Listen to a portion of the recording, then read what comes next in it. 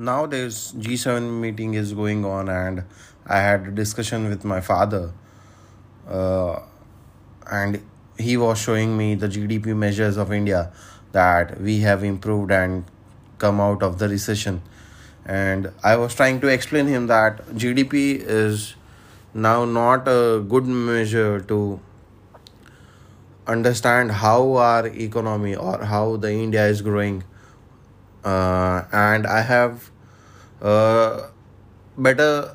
I think that there are better measurements for GDP, uh, because we are also thinking of the ESG standards, that is environment, sustenance, and governance, and we are thinking beyond GDP. If we break down GDP to its roots, it has majorly two components.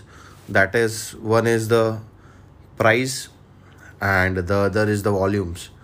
So the volume says the number of sales that is happening, and the price includes inflation as well.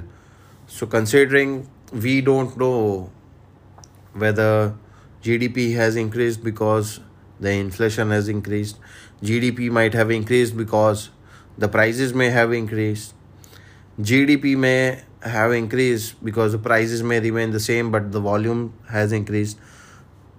But what are the other things that we are missing out? Because GDP is just the number which mentions volumes and prices and nothing more than that. We don't know the standard of living of the people.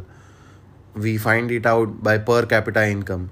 We don't know what type of job people are doing, whether they can afford a good standard of living or not, whether the education is good or not, whether the lifestyle is getting better or not.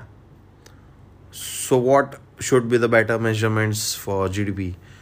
So, the first measurement should be good jobs, that they should tell us what proportion of these jobs are paid too little to afford a decent standard of living, and what proportion of people are paid an average salary. Let's say an average salary we have in India is around 25-30,000 rupees per month. Beyond average salary, that is 60-70,000 and above, some people are paid by around 1 to 2 lakhs per month, but that is coming out of a very high level of institution or very high level of education. The second, the level of education that is being increased, is it, are we adapting? Because not all the colleges are adapting to a high proper education level, and we are not getting good quality skilled labors. Even though there is employment, we are not unemployed. There is unemployment, there is vacancy, and still we are not able to find good jobs. Why is that? Because the companies want proper laborers or salaried person who can do the particular job. The second measure should be the well-being. Well-being includes people going into depression, anxiety, measuring the happiness, measuring all these types of things. Why? Because the current generation are more depressed than what were there in the 1900s, the whole century, if we talk about. So the current generation is experiencing more depression, current generation is experiencing more anxiety. We should learn from Bhutan that it has a happiness index, while most countries don't know. Because considering the depression and anxiety, we are already reducing the productivity of an employee, as well as we are increasing the extra cost of getting treatment, which which the amount of money could be utilized for another productive purpose. The second is, sorry, the third is environment.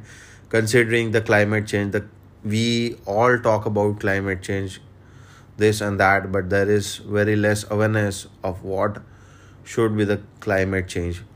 We should be taxing, and the corporates who are emitting way too much carbon, we should be measuring carbon emissions, uh, and considering we should have a carbon index wherein they can say that we have reduced certain level, we have extended certain level, whether this is good for the companies, whether this is good for the GDP and all.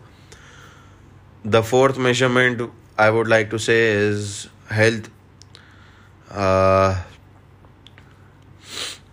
Health is one of the measures where it is easily understandable, and it should be able to capture the quality of health interventions that are taking place. As I said, that currently we understood that during COVID we don't have a proper health infrastructure, and it is very much required. So investments in this, in health infrastructure, and measuring how much health expenditure we are doing it, the quality of health expenditure, and how much health infrastructure is required for the future. The next would be the progress indicator, similar to GDP, but considering inequality in incomes, considering the crime rates that are going on, whether the crime rates are increasing, decreasing, whether the inequality of money is increasing or decreasing, and the deterioration of the environment, like I mentioned previously in the environment, that we should be measuring what the level of carbon that the companies are emitting, because each and every product we consume, or even while making this podcast, this would be saved to another server, and there would be carbon emissions or because of some or the another form of electricity we are using. And yeah, that is one. The last one I encountered is United Nations Human Development Index, wherein this measures life expectancy, expected years of education that is left, gross national income per capita, and all these measures whether the life expectancy of a child is increased, or in overall education, where in overall humans, whether it has increased or not, the expected years of education, the education expenditure to the income ratio, whether we are gaining that much or not. So this all should be new measurements regarding the GDP, and not just the GDP numbers. That's all for today. I'm Nimit Brahmbhatt, and you are listening to my not so profound thoughts. Thanks for listening.